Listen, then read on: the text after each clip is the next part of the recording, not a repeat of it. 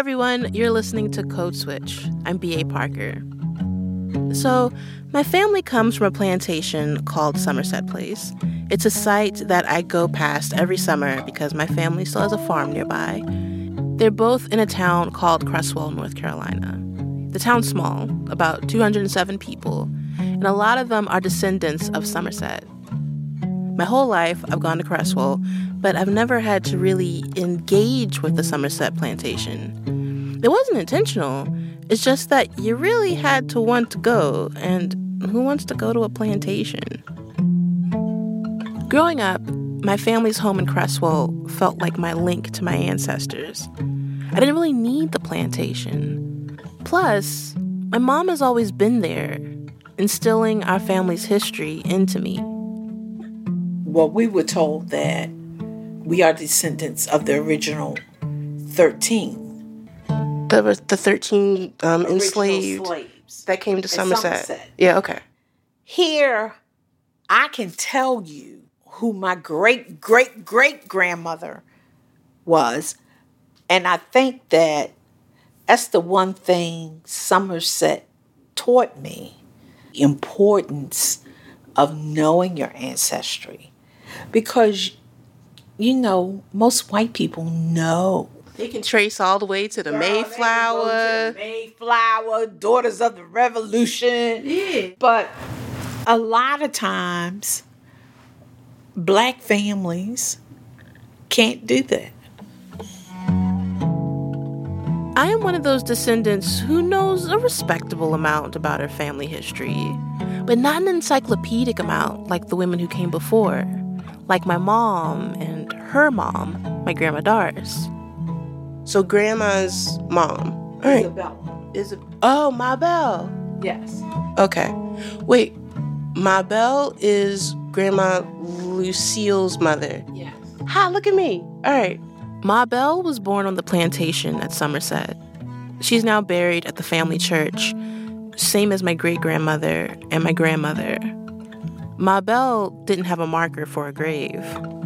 And Mommy and her siblings, the 10 of them put together and bought Isabella a headstone. Yeah, I remember seeing, because it's like circular and white. Grandma and Aunt Louise would clean it every August. So that's what my grandmother did for the people that came before her. But it has me wondering, how am I supposed to maintain the legacy of my ancestors?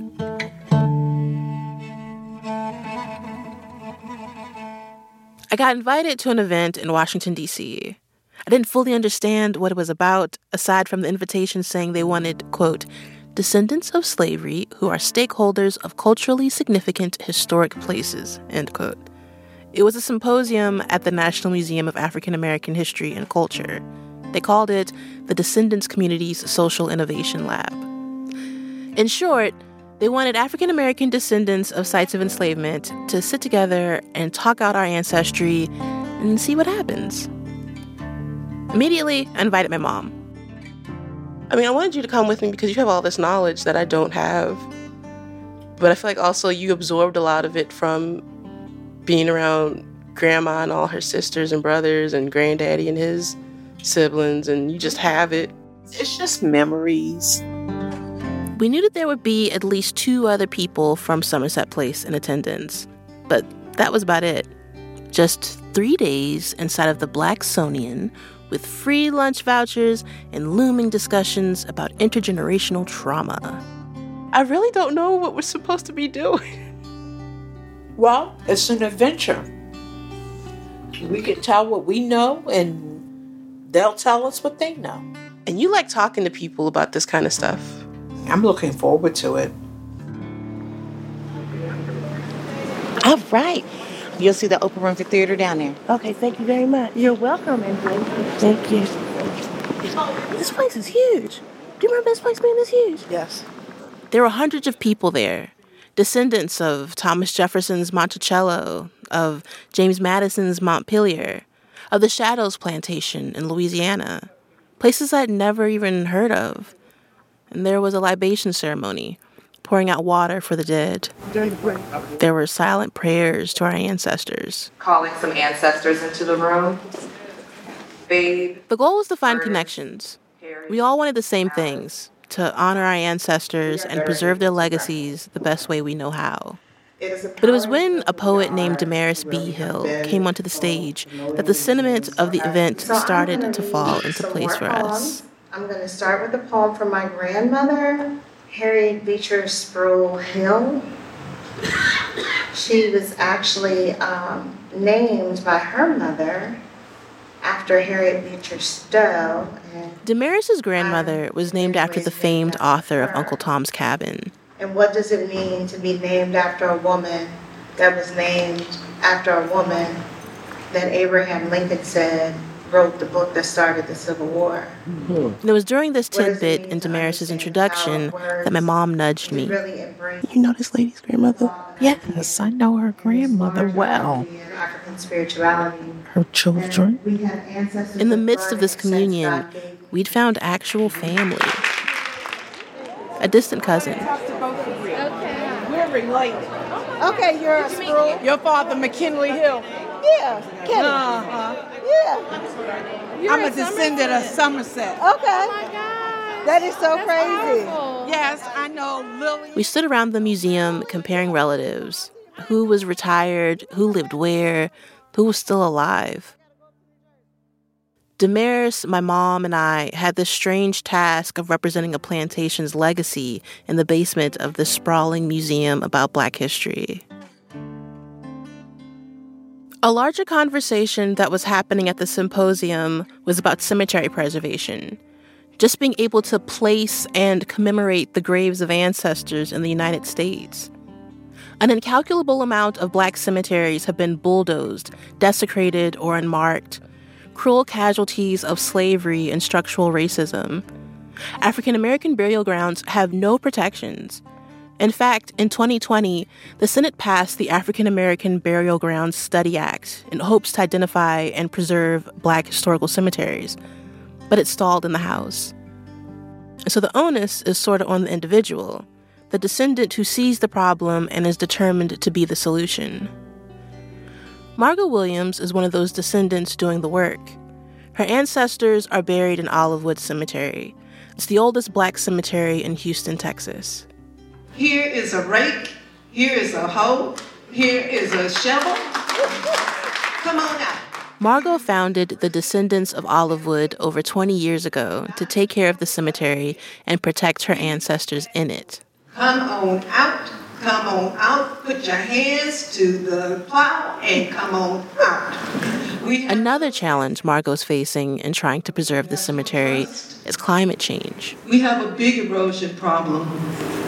Every time those 500-year rains or floods come through, that are coming through every 4 months in Texas, our graves are being washed away. Because of rising sea levels in North Carolina, even I have to wear galoshes to put flowers on my grandfather's grave. The ground around him and his family is now total mush. My mom is concerned that I'm one of the few in my generation that's still visiting our family's graves. So the question now is, who is going to bring flowers further down the line? What young person is going to care? I'll do this the rest of my life. It's been imprinted that if we don't do this, no one else will do it. That's Bhakti Williams Brown. He's 23. During our lunch break, I sat down with him and his mother, Rachel Williams. They hail from Buffalo, New York, but once a month, they trek to the Lincoln Cemetery in Harrisburg, Pennsylvania. It's the resting place for Rachel and Bhakti's ancestors. Family comes. How long is the trip from Buffalo to Harrisburg? It's a 5-hour drive if there's no snow. In the past year, Rachel, Bhakti, and all of his younger siblings have learned stone masonry repair to fix some of the neglected graves. And they've digitized all of Lincoln Cemetery's burial records. Small steps to introduce the site into the 21st century. That cemetery is our family's, well, at least how we found it, was our family's last remaining piece of history, truly, and wealth of connections. And without that, we would have no way to understand where we are in the world or who we are. So I can't stop because then I don't know who I am. But Bhakti is thinking about what's going to get other people from his generation to care about these burial grounds. What does a successfully preserved space look like? Like, what does that mean? Do we know what that means? And I really mean that open-ended. Like, how colorful will these cemeteries be? How inviting? How peaceful? How open will they be?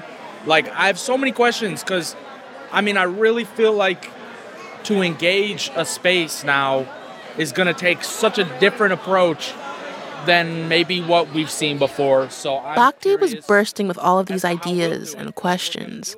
When I met him, he was wearing a poncho and those running shoes with individual toes in them. So I expected him to be thinking outside the box. You have ideas percolating? Yeah, we've started things that are a little interesting. Minecraft is one of them. Like a Minecraft cemetery for the youth. Building the cemetery in Minecraft. I know, it's interesting. It was difficult. So you're designing the physical cemetery inside Minecraft. Yo! Yeah, make it a center, right? So Bhakti wants to meet people where they are in Minecraft and bring them into the past.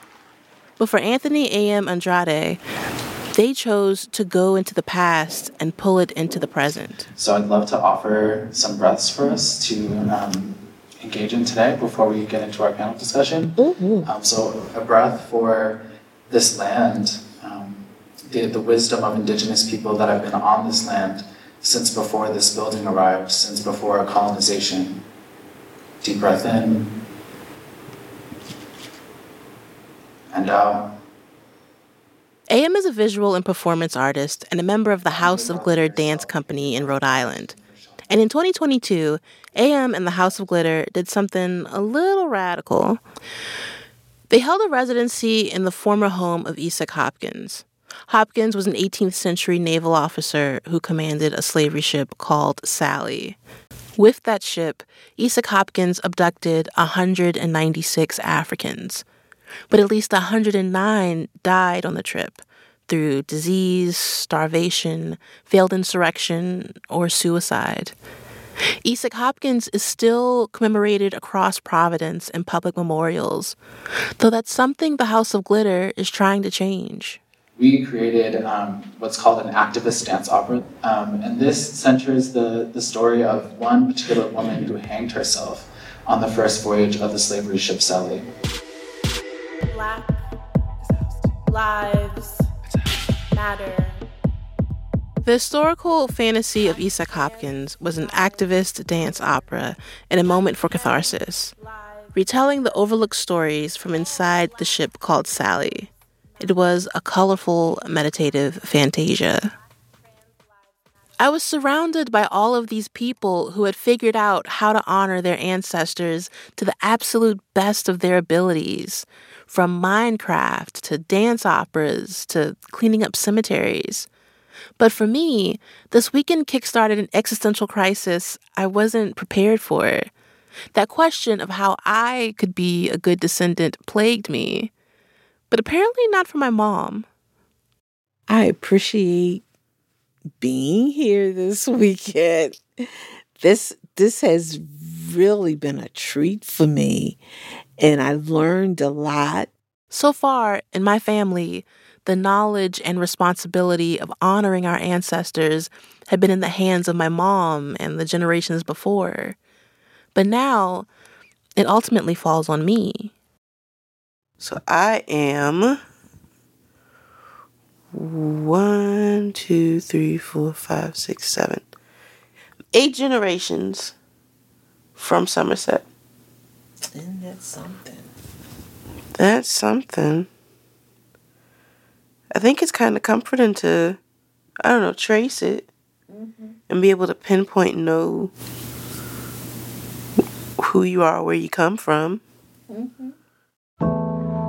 After the symposium, I started thinking about other descendants of Somerset Place. I wanted to talk to them, see if they felt the same kind of duty. Are you a descendant of Somerset? Yes, ma'am. Oh, howdy, cousin. This is Mina Wilson. And Mina's not my actual cousin. Not technically. She's with some at the conference called Landkin. So if you're not, like, physically related because of, slavery, we still have this connection point. So even if we aren't cousins, like, you and I would be Landkin. I like that.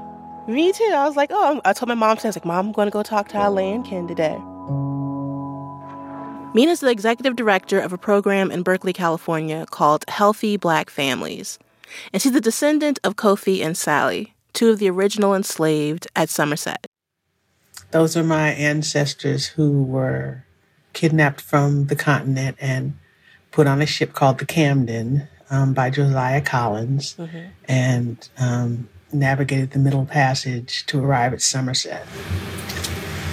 And my Sally, at the time she was taken, I understand she was 9 years old. And when she finally got to Somerset, they document her as 11 years old. I'd heard about Mina in the local Cresswell News.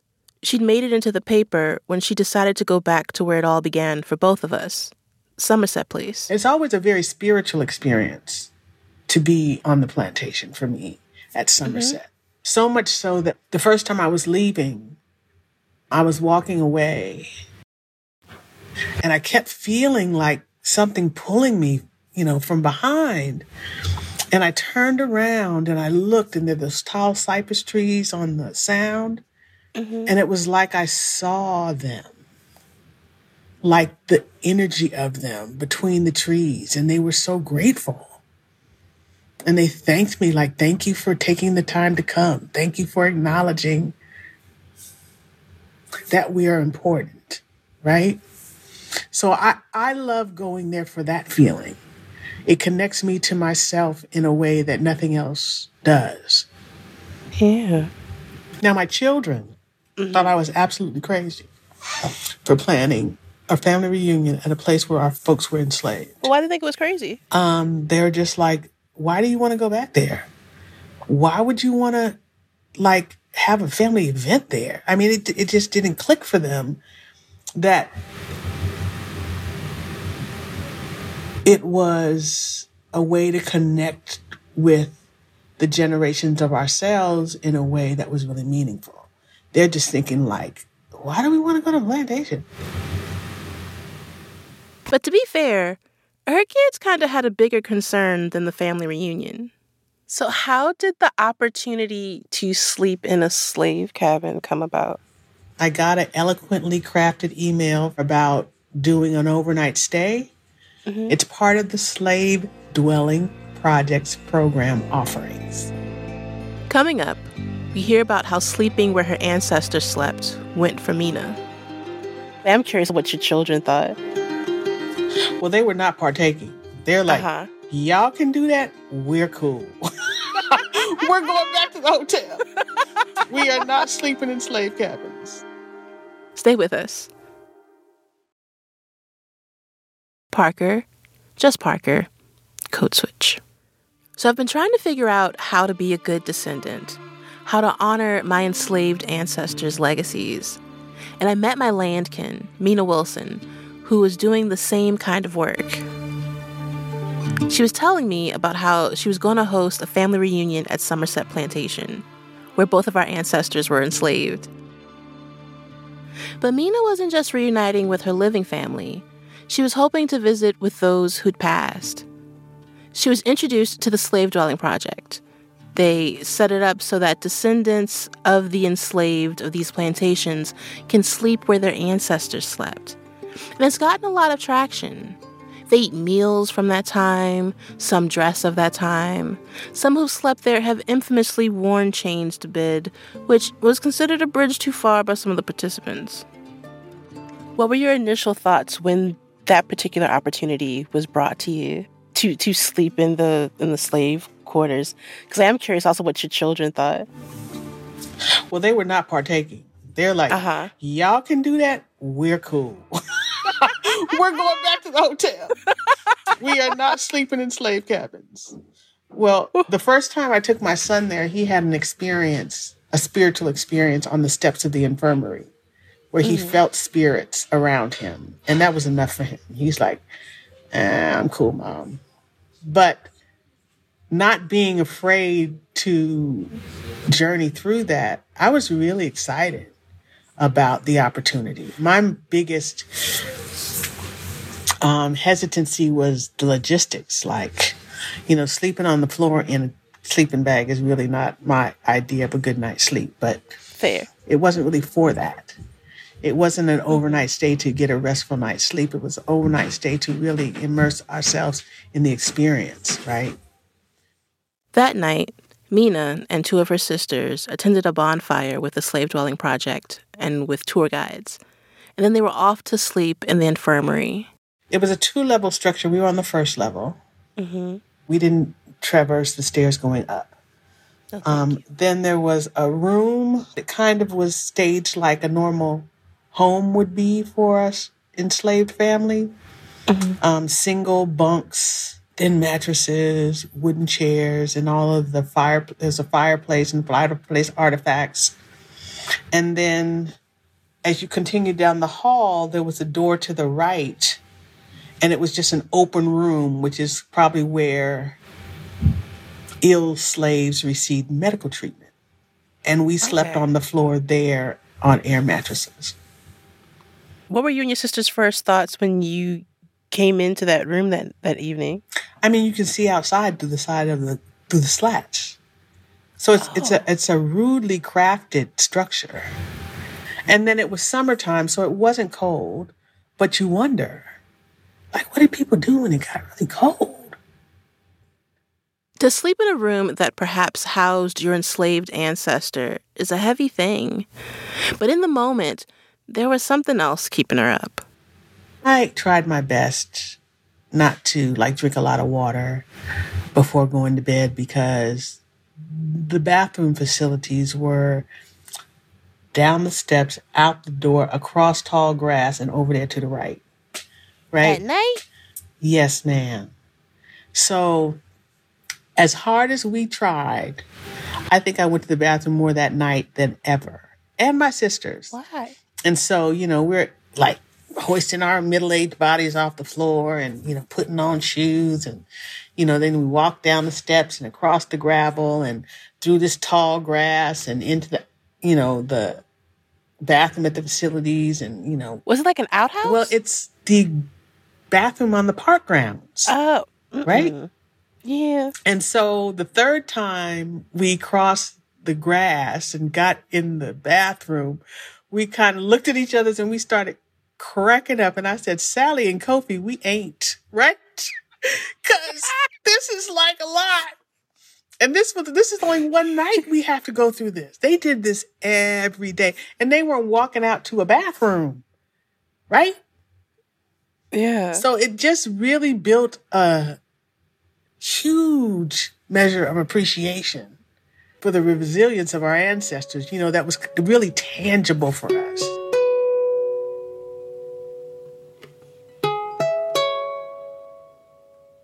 So the next morning they made breakfast for us and this tour guides were there. And so we went back to the infirmary to gather our, overnight suitcases and all of that. And there was just this energy that, we're just going to hop in the car and go. But there was this energy like we didn't want to leave. Really? And it wasn't like I don't feel like driving home or anything like that. It was like this connection that we were having to sever to walk away because we had been so intimately immersed in the experience. So kind of organically, we just gathered in a circle and held hands. Mm-hmm. And we started this circle of prayer. And everyone said their piece, and tears started to flow. And I remember my brother's prayer the most, I think, because I haven't often seen my brother show deep emotion. Mm-hmm. But by the time he finished praying and thanking the ancestors for their resilience and their vision and their commitment to being excellent, and even in the midst of, all that they were oppressed by. Like, he had tears rolling down his face. And once we did that, and paid that kind of homage, I think we felt free to go. It's like they released us. Like, you can go. It's a memory that I'll always keep. It was really, really powerful. And it was just, like I said, most of the family didn't opt in for the overnight stay. So a very select few of us that share that experience together. And that's something you'll have forever. Yeah. And it's not just then, it's the gift that keeps giving. How so? It makes me walk in the world in a different way to know myself like that. Yeah. It makes me speak with clarity and confidence to know myself like that. So I'm thankful to be connected to what I know of myself this way, because it informs and shapes the way I walk in the world.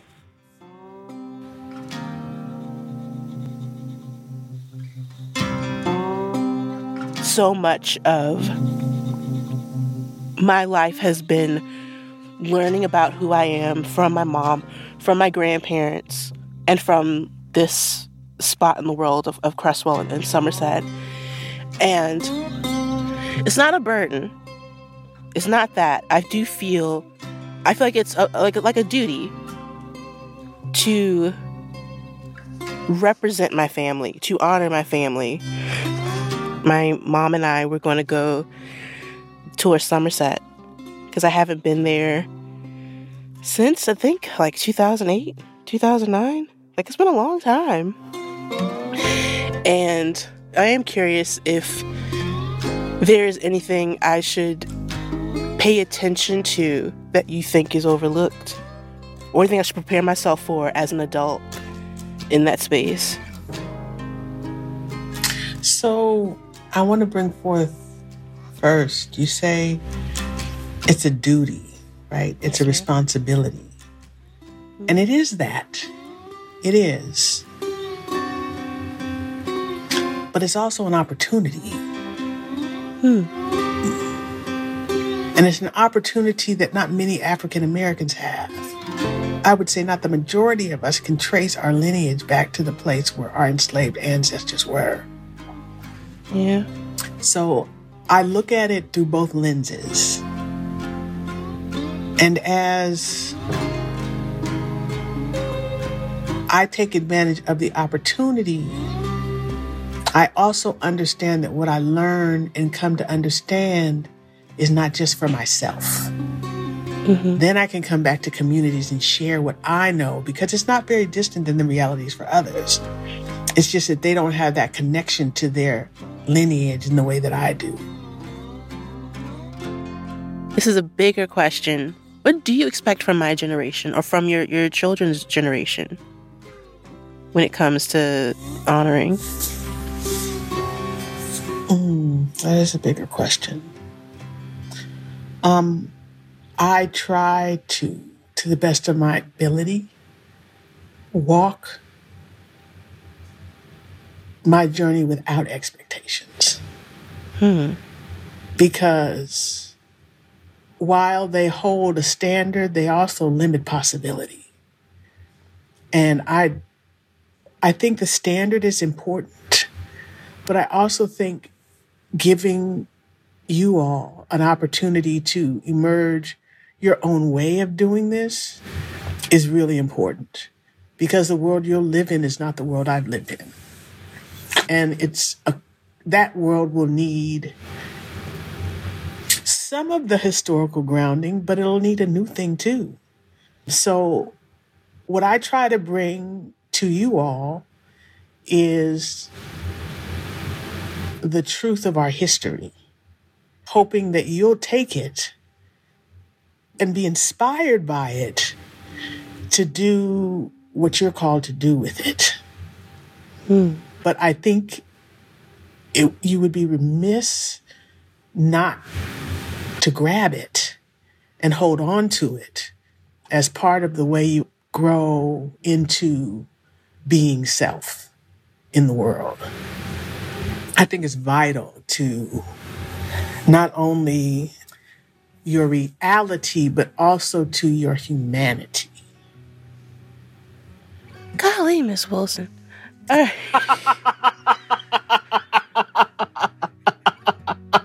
I'm sorry. You're talking about something that means a lot to me. It feels like Mina has had this kind of spiritual awakening. But I'm part of the first generation in my family that's always known this history of Somerset. And because of that, maybe I don't appreciate it as much as I should. It isn't an awakening for me. I mean, Mina feels it, but I don't feel it. Is that bad? I don't know. I'm still figuring out my role. I talked to my mom about what that role could be, what responsibility I have to maintain our family's legacy. I think we do it as a family. You know, for the most part, we all try to gather that third Saturday in August. We all try to come down there so that we can be together. And I think that's a way of honoring. And we try to make sure that there's flowers on the graves of our loved ones. So that's all you can do. There you go. Our greatest fear is that your generation doesn't want to be there. And I think that they need to come and see Somerset. I think that they need to stand on the same grounds that their ancestors did. You know what I'm saying? I got you. Yeah.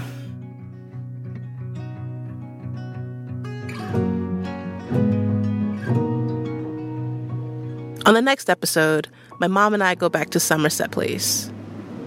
We take a road trip. Do you think it's accurate if you put your arm out and you do the bump bump that the truck will do bump bump? Do you think that ever happens? I've always wanted to do it. And that's our show. You can follow us on Instagram at NPR Code Switch. If email is more your thing, ours is codeswitch@npr.org. And subscribe to the podcast on the NPR app or wherever you get your podcasts. Just wanted to give a quick shout out to our Code Switch Plus listeners.